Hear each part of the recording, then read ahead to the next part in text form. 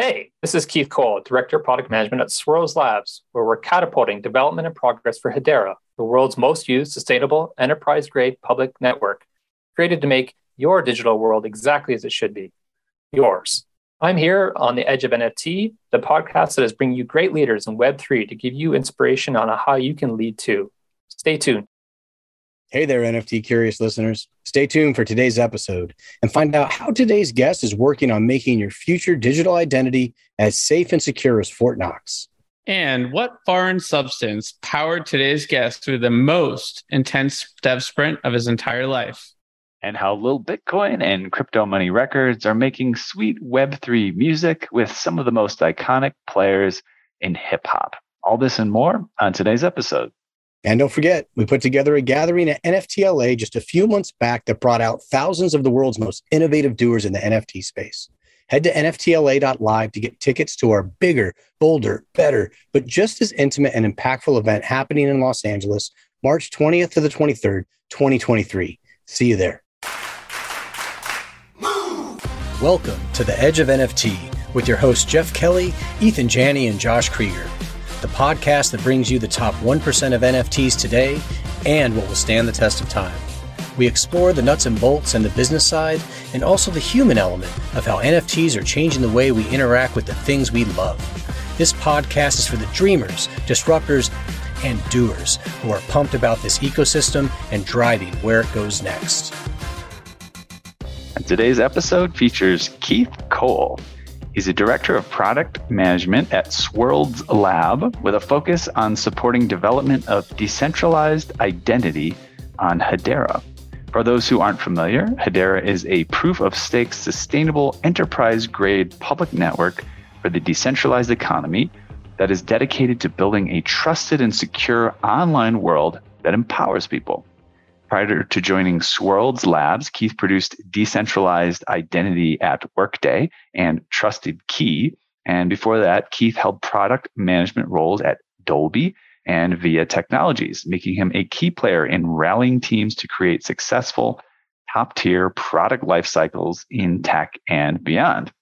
Hedera is owned and governed by 25 companies, including Google, IBM, LG, Ubisoft, and Deutsche Telekom.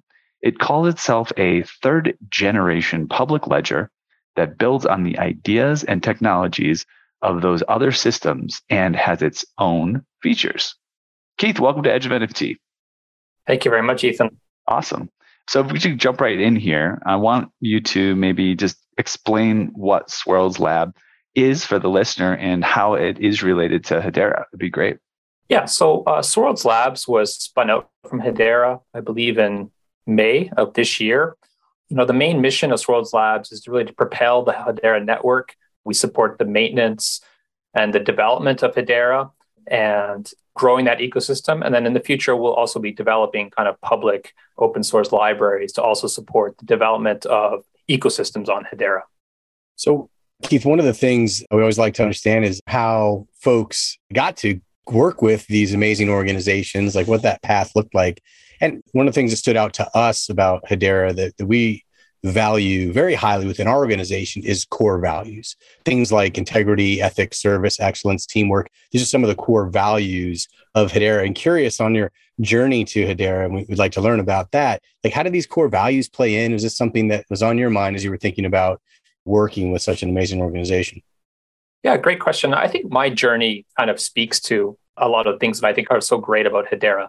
My journey on this really started, I was living in Hong Kong and I joined a company, a startup called Trusted Key that was working on decentralized identity. And that was mostly based on, that was Ethereum based, smart contracts, all that great stuff. This was before the time of even some of the new standards we see today. I worked for Trusted Key for about 2 years, transferred to California, and then they were acquired by Workday. So I spent the next 3 years at Workday building out decentralized identity. Now, for those of you who don't know, like Workday is a large HCM provider. Like they do for the back end, they do things like payroll, HR, hiring, like all those kind of back end systems for companies. Workday is one of the largest company providers right now. So I worked for them for 3 years, kind of building up decentralized identity and integrating that with Hedera backend. In that journey, I was building out decentralized identity both on Hyperledger Fabric and then later on Bitcoin. And I think my perception always was is that for a company building out technologies that are anchored on blockchains or distributed ledgers, which is very fundamental to the needs of decentralization, but often it was heavy lifts, like building out those stacks on ledgers took a lot of resources, a lot of effort. And often I kind of felt like it was a distraction to probably the core products that a company like Workday or other companies building decentralized identity want to build, which are usually around things like issuing services, verifying services, wallets, like the consumer side of it or the customer side of it. So I think when Hedera approached me, and they were kind of already aligning to my value proposition in that I always saw that the need for a large enterprise was more like blockchain or distributed ledger as a service. Large companies want this as another piece of infrastructure. Like today, a large company, maybe they use AWS or they use Azure. Often they don't want to have to learn a whole new technology stack. They don't want to be having to hold crypto. That's a big problem for a lot of companies. They just want the value of distributed ledgers or blockchains. And I really saw the opportunity because I thought here, Hedera is a service where you have all the fundamentals in place. You have a network with great performance, great uptime, great governance layer, environmentally sustainable. It was all the check boxes that enterprise are looking for. And I thought, okay, well, if my vision is correct, that this is what companies or large enterprises or medium-sized enterprises are looking for, Hedera seems to be the right network for that type of requirement. That's really cool. I can definitely relate. You're bringing me back to my consulting days. And I can just think of so many companies that have this guy that is the only guy left that knows this old system from 20 years ago. And he's kind of a curmudgeon at this point. He kind of gets to do whatever he wants because he's the only one that knows how to do this little bit of programming. And that type of legacy cost gets really expensive and it gets in the way of them focusing on their core business, which is what they all want to do. Yeah. I mean, companies, I believe, they want the value that they can get from distributed ledgers and technologies like NFTs. They don't necessarily want to have to ramp up an entire engineering team on it. Like I said, they don't want to deal with holding crypto. That's a big problem. They don't want to deal with some of the pain that's so outside of their normal kind of IT mindset for IT infrastructure. Yeah, there's a lot of governance there. There's a lot of barriers to sort of using this technology that intrigues them. So when you look at the future of Hedera, recognizing that a lot of NFT communities are adopting it, it's one of the faster growing areas of adoption. Where do you see Hedera and NFTs going, and to what extent are they sort of aligned? Yeah, so Hedera has been working on NFTs for quite a while now. It started out using NFTs you could mint on our Hedera consensus service, but more recently we did launch the Hedera token service. We are also having broad compatibility with EVM networks, which allows things like wrapping more standard Ethereum tokens. So I think we definitely do see a strong, and from our customers, we hear that there's a very strong path forward and a lot of amazing use cases for NFTs. So really the requirement becomes around, from a Hedera perspective, how do we create the best network for minting NFTs, managing NFTs, the entire life cycle of an NFT, and then, of course, all the other services that third-party services that go along with that. How do we create the best network to create those kind of ecosystems, whether they are around tokenization of assets or gaming or whatever you can imagine? What are the base layer infrastructure requirements to make all of those ecosystems happen? And what's your outlook on NFTs in general? I mean, you chose Hedera because you saw the long-term potential. What's the potential you see with NFTs that sort of is additive to what Hedera brings to the table from a token blockchain perspective? Yeah, obviously the core of Hedera is Hashgraph, a consensus service, but then we've built many services on top of that, like our consensus layer, which allows you to do immutable messaging, or obviously the crypto service. We have a file service. And of course, I think most excitingly, our token service, also our smart contract service. So I think that these are all different ways that you can leverage the core Hashgraph consensus. But it's also about, it's not just offering a token service. I think we also realize that there's a lot of pieces that go with that. There's support from wallets. You have to create a whole ecosystem of support around that to make it as easy for developers to develop on that. So I think it's a package of stuff that you need to deliver. But ultimately, yes, deriving from the core value of the Hashgraph consensus layer. Mm-hmm. Yeah, it's interesting to hear your perspective on how everything's integrated and also how the intention here is just to kind of support infrastructure and help people do what they want to do, right? That's the main goal. And the tools that you use to apply it are just you pick the best tools. I think that makes a lot of sense. We've been talking about it on podcast a little bit and hearing about this kind of buzzworded Web3 identity of soulbound tokens. We've heard a little bit about it, of course. Tell me about soulbound tokens and kind of any debates around that product and what that has to do with decentralized identity. Yeah, maybe I'll just back up a little bit and just talk about a little bit of the history about decentralized identity on distributed ledgers. So about 3 or 4 years ago, some of the core technologies that started being developed around decentralized identity were things called like DIDs or decentralized identifiers, which were just ratified as a new standard. I think the last identifier to be ratified was URL. So it was pretty momentous. Also, you have this thing called verifiable credentials. So like the last few years of my work has been focused on those type of standards. And those all revolve around you having an identity wallet and you receiving credentials in that wallet and then being able to share those credentials with anyone you want, but all in a very privacy preserving way. Recently, we've heard this new kind of buzz around soulbound tokens. Some people don't like that naming. I think it was coined by Vitalik and turning to a gaming reference. It was then expanded upon. There was a white paper called, I think, Finding Web3's Soulbound Token Soul. Other people call that like non-transferable, non-fungible tokens because that's really what they are. They're kind of NFT that's not transferable, but kind of a cool name attached to it.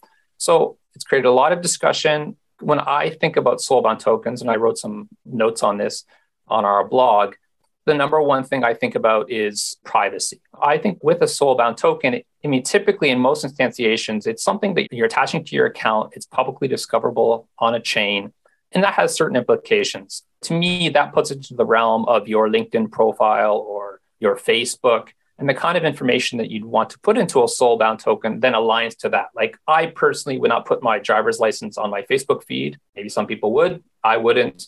There's obviously a scale there of people that are happy to share everything about themselves on the internet, and then some people that live in a Faraday cage and want to share nothing. Where do you fit on that scale? But I think that's my first kind of analysis point about soulbound tokens is these are, at least in their current form, public displays of information. So then you as an individual, what are you comfortable being out there on a public chain?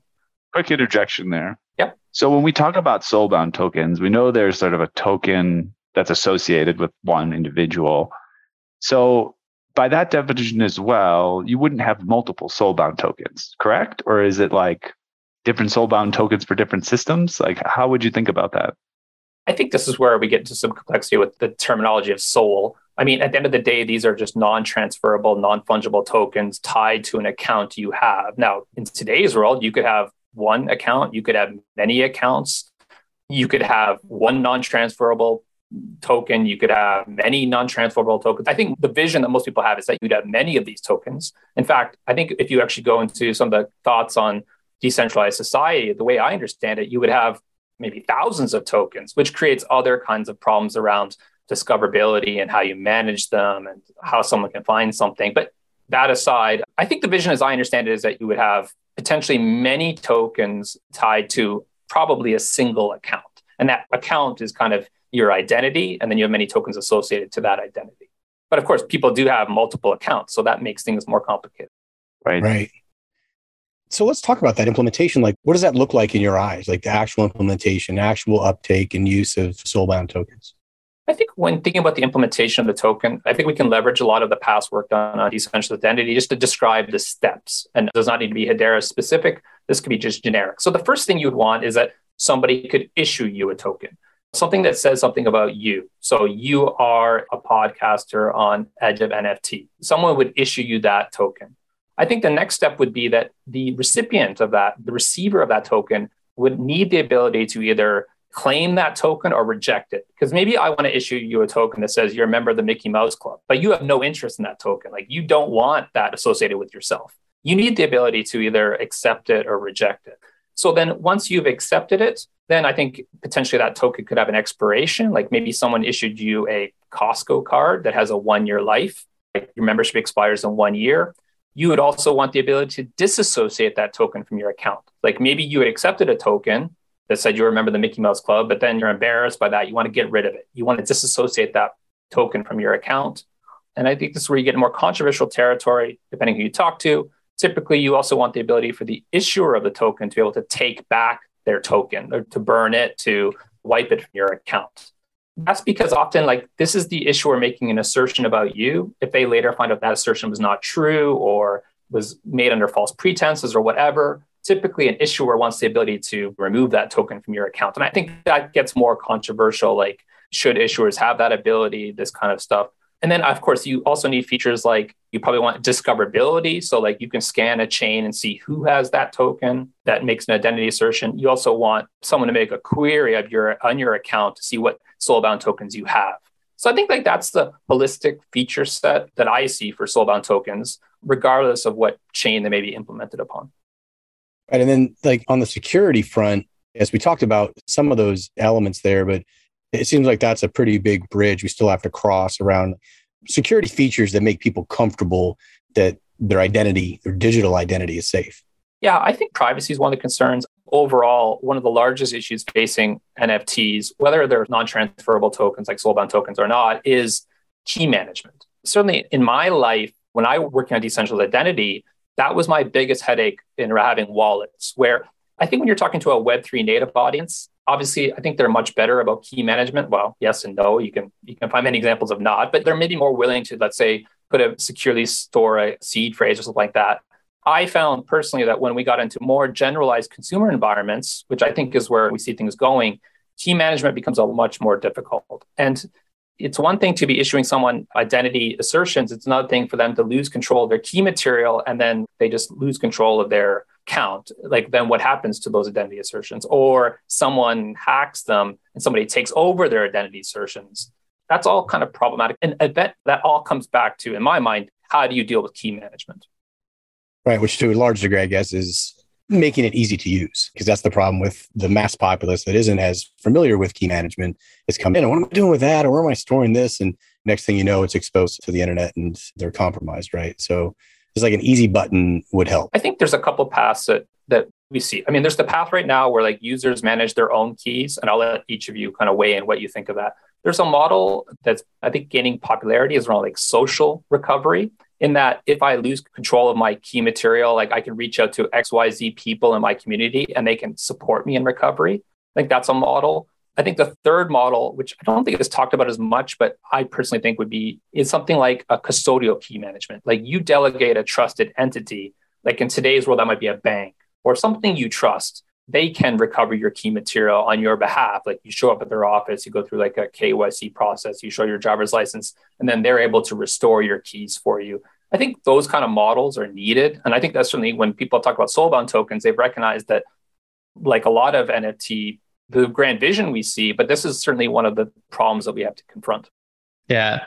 By the way, I couldn't help as you're talking about sort of receiving these tokens and wanting to reject them, all of the gifts that Vitalik has received over the years, that he suddenly becomes a key stakeholder of a project that he has nothing to do with. And there's a meme coin phase back in early 2021 where all these famous people are inheriting large portions of token allocations, and suddenly like they're a key voter. And just like a bad wedding gift or just anything, you want that ability to say no. It's really important. Yeah. I mean, you could take the recent Tornado dusting, just very similar. Like, I mean, this could go from being humorous to actually being very malicious if you don't have the ability to control what you want or don't want associated with your account. Yeah, absolutely. It still comes down to sovereignty, which is self-sovereignty, which is really important. One thing that I learned from having you guys at NFTLA, thanks, by the way, for being part of that and getting to know you guys, is the astoundingly low carbon footprint that Hedera has. Tezos seems to get a lot of the spotlight time, but you guys, according to a recent study from University College of London, you guys are leading the charge here. So congrats on that. And I would love to sort of understand where you see this ESG, environmental sustainability sort of side of things going with cryptocurrency, especially in light of the recent sort of changes to the Ethereum network? Yeah. So I think maybe we can start with, obviously, a lot of this comes out of the proof of work algorithms that have gotten a very kind of dirty reputation. And I know, again, myself working in a large enterprise, when you tell someone that you're using, in that case, it was Bitcoin, you have a lot of explaining to do regarding the kind of the bad image around carbon footprint. So I think one of the great things about Hedera is that, yes, we're doing the offsets. We're environmentally sustainable. I think beyond that, I think Hedera has been doing a lot of exciting stuff in the ESG space. We have a $100 million fund through our associated HBAR Foundation for environmentally sustainable initiatives on blockchain. We have a very exciting project called Guardian, which is trying to do like carbon credit auditing. So I think there's the baseline of making the operations of your chain environmentally sustainable and carbon neutral. That's like the baseline. And then I think there's all the other exciting kind of initiatives we have trying to make the world a better place in terms of environmentally sustainability by being able to anchor this kind of information on a public ledger. I'd love to switch the conversation a little bit to Hashgraph consensus and having it be a blockchain alternative, but kind of without the limitations and security risks that we might find elsewhere. Can you just give a little bit more details on that for the listeners? Yeah. So Hashgraph was originally invented by one of our co-founders, Leemon Baird. I think that initially it was patented, but since then we've been making big strides. And very recently, the patents around that were all open source. So we are now like an open source. Hashgraph is now open source. And now we are taking steps to making the governance of that more decentralized. And it's moving in stages, but we've started introducing staking. Then we're going to be taking new steps towards things like community nodes, things like that, allowing others to participate in consensus. So you have the Hashgraph itself, which is, I think, the best consensus layer in terms of ABTF. It's a very strong consensus. I've always been impressed at Hedera how much they really are thinking about the role of malicious actors, about how you build a 100-year chain, about scalability and future threats. I mean, we're always trying to look like 10 years in the future about what's coming. So yes, an amazing consensus layer, and then a governance framework, which I think today we restrict governance like to our governing council members, which, as you mentioned at the beginning of the call, is made up of like companies, like tier 1 companies. I think that allows for trust, kind of know who's operating the network. It allows for trusted consensus. You kind of know that all of these people are making decisions in the interest of moving the chain forward. So yeah, I think it's pretty amazing, I think. Yeah, I remember when we were in Davos getting to chat with someone else from Hedera, and what he highlighted was that there's sort of a more centralized governance structure at the moment, but a vision of decentralization so that you have folks with a vested interest in making things work there and committed to having it functional. But also those folks are not going to necessarily, that's a lot of responsibility, to be honest, right? They're going to want to create a decentralized network where the responsibility as well as the rights can be distributed. Yeah. And our governing council takes those responsibilities very seriously. Again, I think they're not looking for the short term. They're looking at what are the things we need to do to first encourage ecosystems to develop on the network, but also like a lot of the stuff I work at from the project manager perspective is like, what are the things we can do now, again, to make sure that we have a 100-year chain, that we are addressing scalability issues that we don't have today, but we think we might have 5 years from now. How can we make sure that malicious actors, constant part of analysis is malicious actors, like how can we make sure that consensus is always fair, that no one can kind of ever come in and disrupt the network? These are always things that we're just constantly looking at. So lots happening over there. I'm sure there's a lot more, though, on the roadmap. So give us a little insight. Like, what should we expect from your side of the world, man, Hedera, and all the fun things that are happening within the network here in the coming months, 3 to 6 months?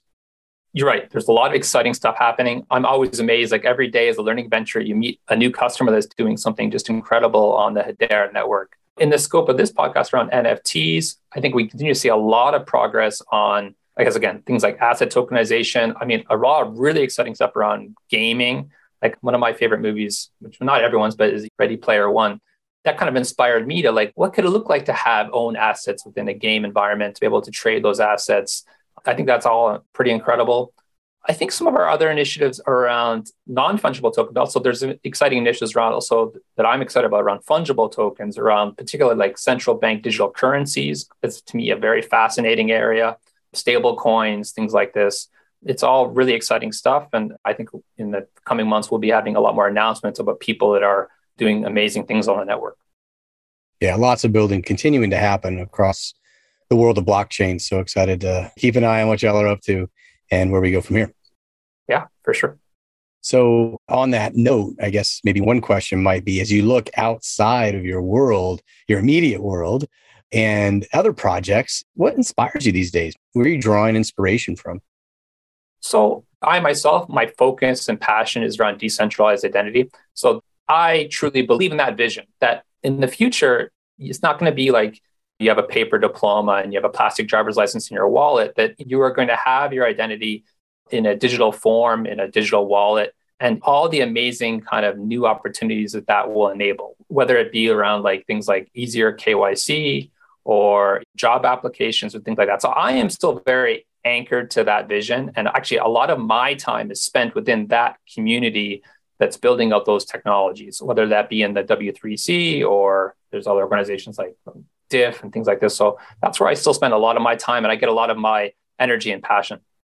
Is there anything that you've seen like the last few months outside of Hedera that feels like it's going in that direction, that you're like, wow, these guys are doing something really cool?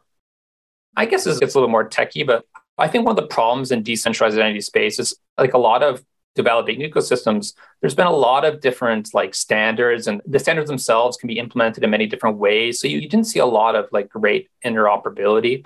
Within the last couple of years, we've seen groups of companies, individuals getting together and really starting to focus on the interoperability problem and trying to make sure that like, so wallets can talk to each other, credentials can move between wallets. And again, I guess this is all kind of tech and geeky, but again, it's so we can enable that world where in the not so distant future, you can get a driver's license from your state in a digital form. And then just think about all the amazing things you could do with that. If you had that, be able to share that as part of interaction without having to like scan your driver's license or talk to some human being and hold up your driver's license. I mean, I think it's really interesting, all those things that could happen when those type of like high value credentials are you can have them in a digital wallet. Yeah, totally. I mean, I think two things that have hit home for folks is one, during this most recent bull run, there's a lot more activity on chains that weren't as predominant as in the past. And people like wanted to experience moving around. And similarly, I think with the metaverse, it's been exciting to see all the different metaverses come out. That immediately begs the question, okay, how do I go back to the future and get from metaverse A to metaverse B? Because I kind of want to do both. I kind of want to bend time if I could. And of course, interoperability is key to that. And I think it's been a forcing function for the whole industry to think about these things. For sure. I would say the other thing that is almost certainly coming is, I mean, and nobody likes to, but it's regulation, and particularly regulation around KYC. So I think in the not distant future, depending on how things go, a lot more of your interactions on, regardless of what chain it is, there will be a KYC element to it. And we may not like it, but it's just kind of something that's going to come. Also, a lot of my energy is like working with some of the different groups to think about, well, how would KYC be implemented in Web3 in a way that's as least painful for users as possible? And also privacy preserving and all that other great stuff that we think we need. Hey there, NFT Space Cadet.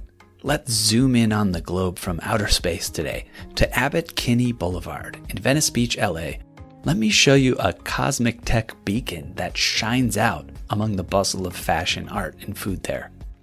It's a thriving software dev, data science, and design studio known as AE Studio, where scores of the sharpest minds have come together to help founders and execs create software and machine learning solutions that are not only profitable and increase our agency as humans, but that give us that warm, fuzzy feeling that elegant tech so wonderfully does.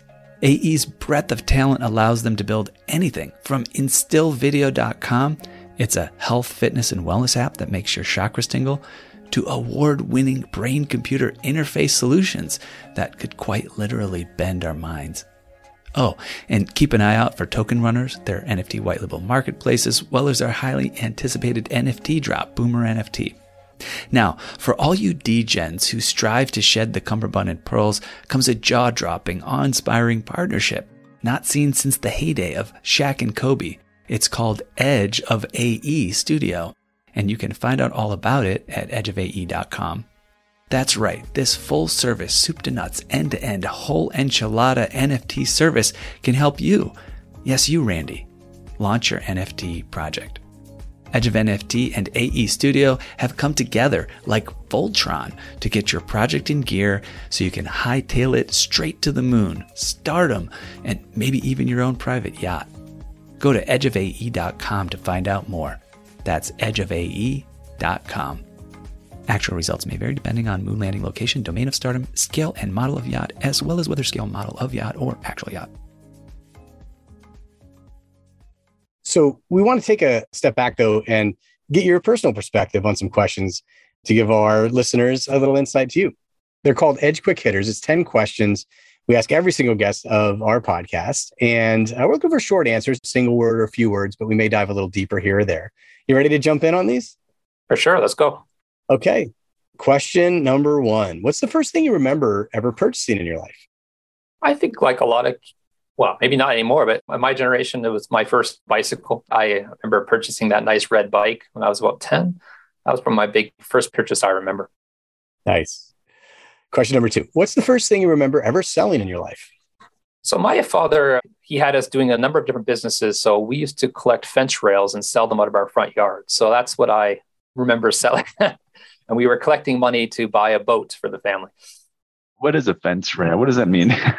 Like there's cedar fence rails. These were like the weathered ones that are used almost like decorative things. Okay. And where would you find them? Are they just laying around? We had a farm, and I think they had cut down a bunch of trees years earlier and let them kind of just sit around. So they had weathered. So we pulled them out of this old pile and hauled them out and then sold them in our front yard. Right on. Definitely first appearance of fence rails on this podcast. So we like our first. Question number 3. What is the most recent thing you purchased? I think the most recent big purchase I made, I kind of have the boat bug. So I purchased a boat not that long ago. Oh, nice. Powerboat, sailboat, anything you can tell us about? Trailer sailor. So a sailboat that goes on a trailer. So, yeah. Awesome. Question number 4. What is the most recent thing you sold? Well, on that boat, when I bought it, it had an outboard I didn't want anymore. So I had to sell the outboard that was on it and get a new outboard. So that was probably the most recent thing I sold. Got it. Okay, cool. And that's an outboard motor, yeah?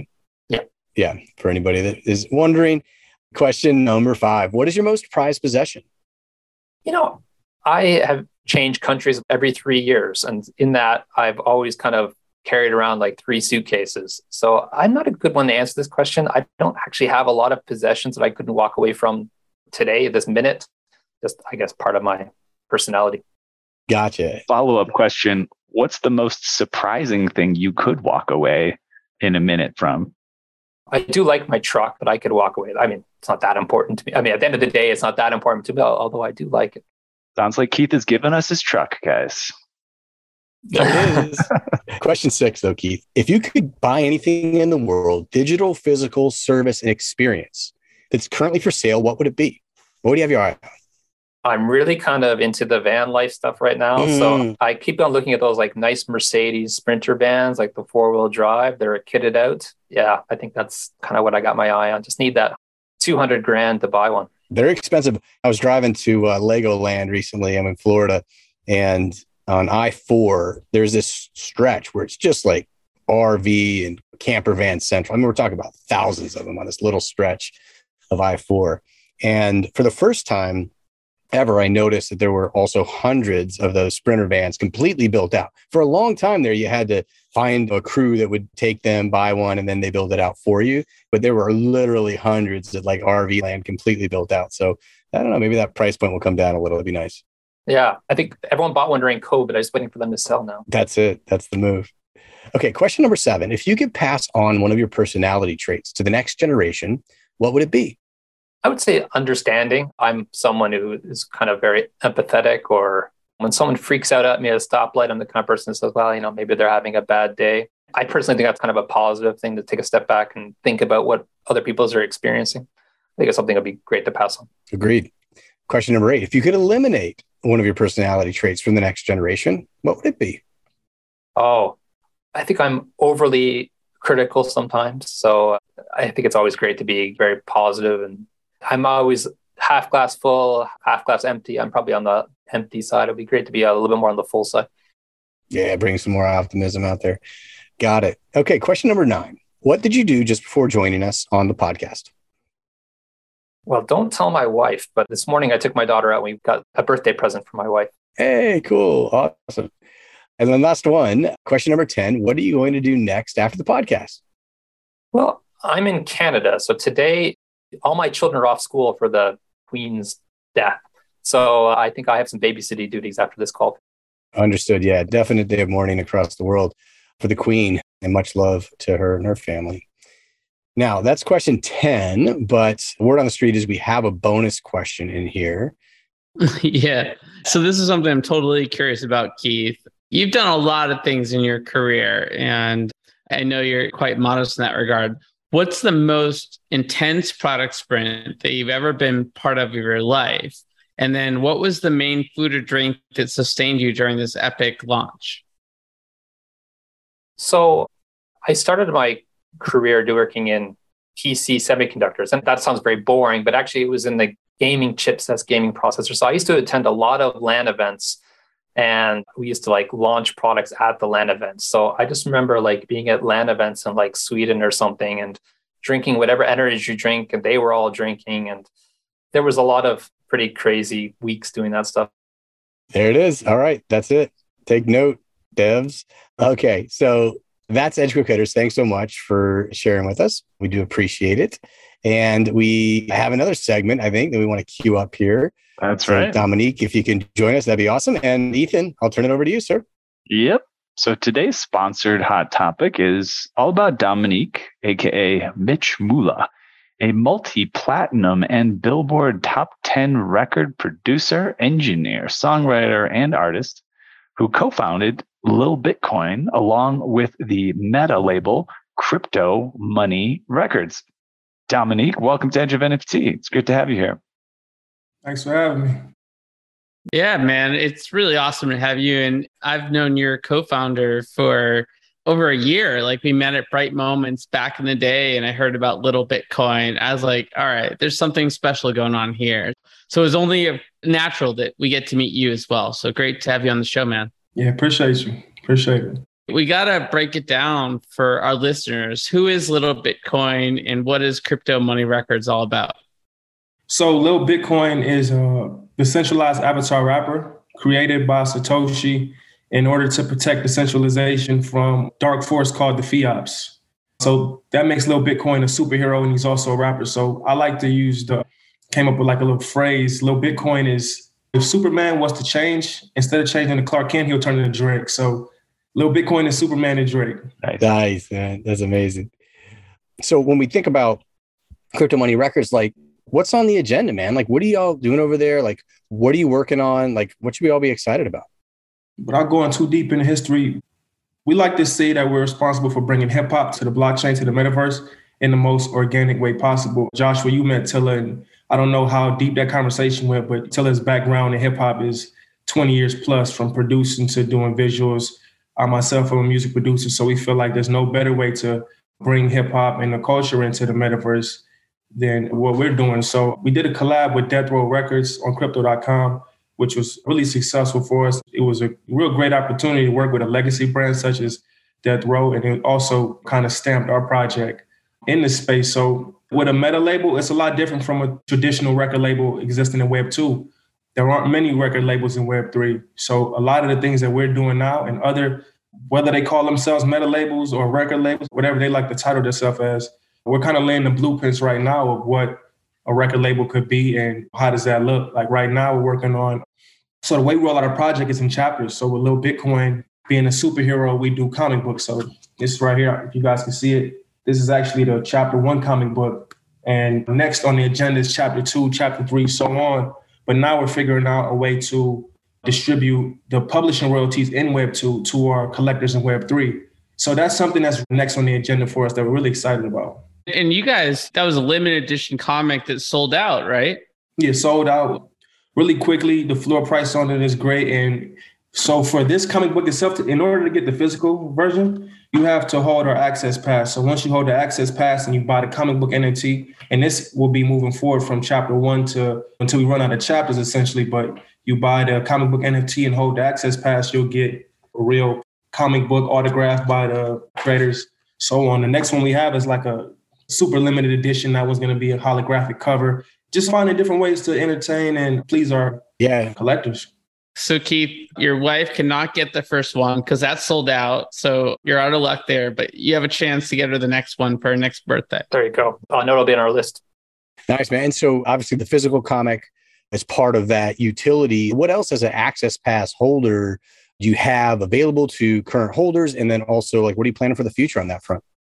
Yeah, so with the access pass, we like to super serve the access pass holders because they're literally the first ones that bought into our launch on crypto.com using that platform. So they get not only first dibs on whatever project we're putting out, also when I explained earlier about us distributing the royalties amongst the collectors, that'll be solely for the access pass holders.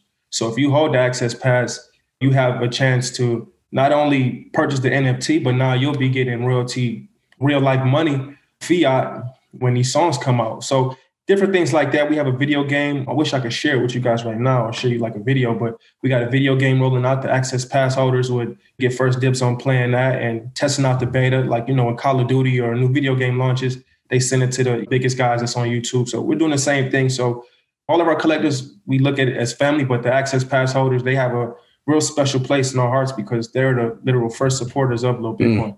Yeah, that sounds awesome. Yeah, that's great. The theme I'm seeing there is, just rewarding the most faithful, right? And I think that that's something that I think we're getting to see more of in the Web3 space. That was lost out in the past, and there's something there to support that. Can you tell us more about what attracts you to the Web3 space and being a musician that's produced records for quite a while? Why do it in Web3? Like, why is it so exciting? So honestly, we started the concept, Tilla and I, within 2-3 hours of us meeting, we came up with the concept of Lil Bitcoin. And this was in 2017, well before Web3 was what it is today. So back then we couldn't release it the right way because it wouldn't have served the right purpose. It wouldn't have had the right platform.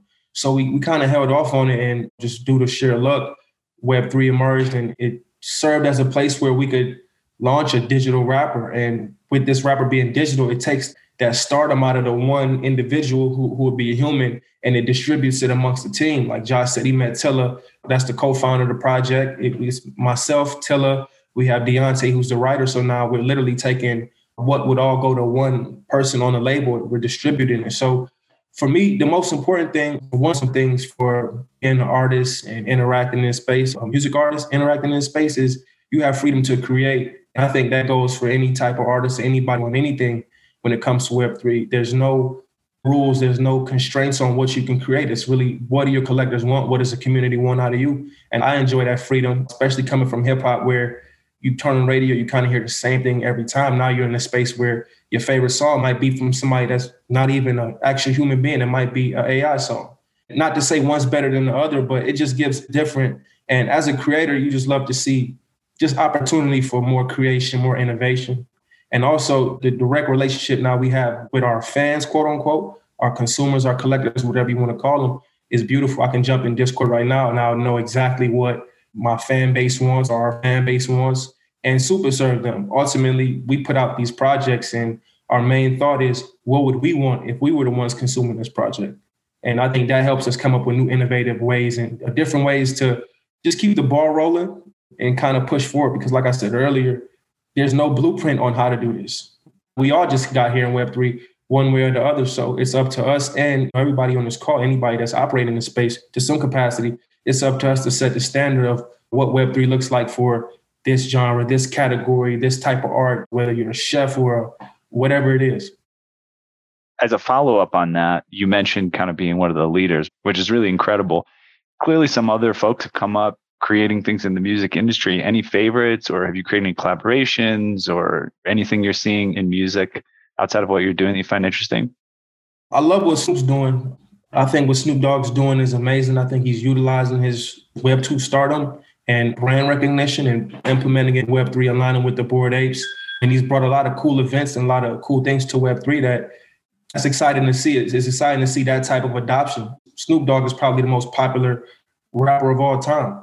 And to see him come into space and to do what he's doing, I'm from a younger generation. I look up to Snoop Dogg and those older guys. So to see that, it's moving for hip hop at least. We don't have a lot of representation in hip hop in Web3. So to see that is cool.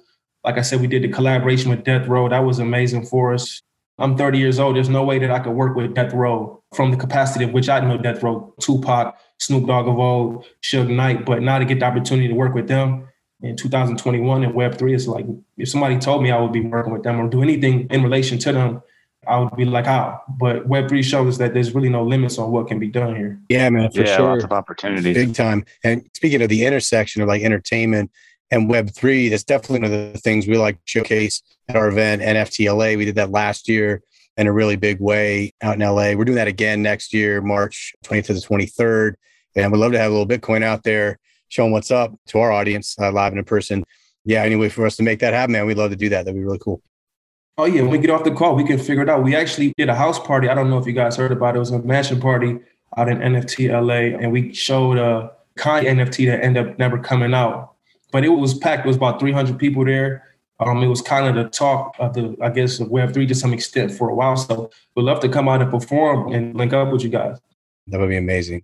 And, it's overall, it's the theme of this podcast, just digital identity.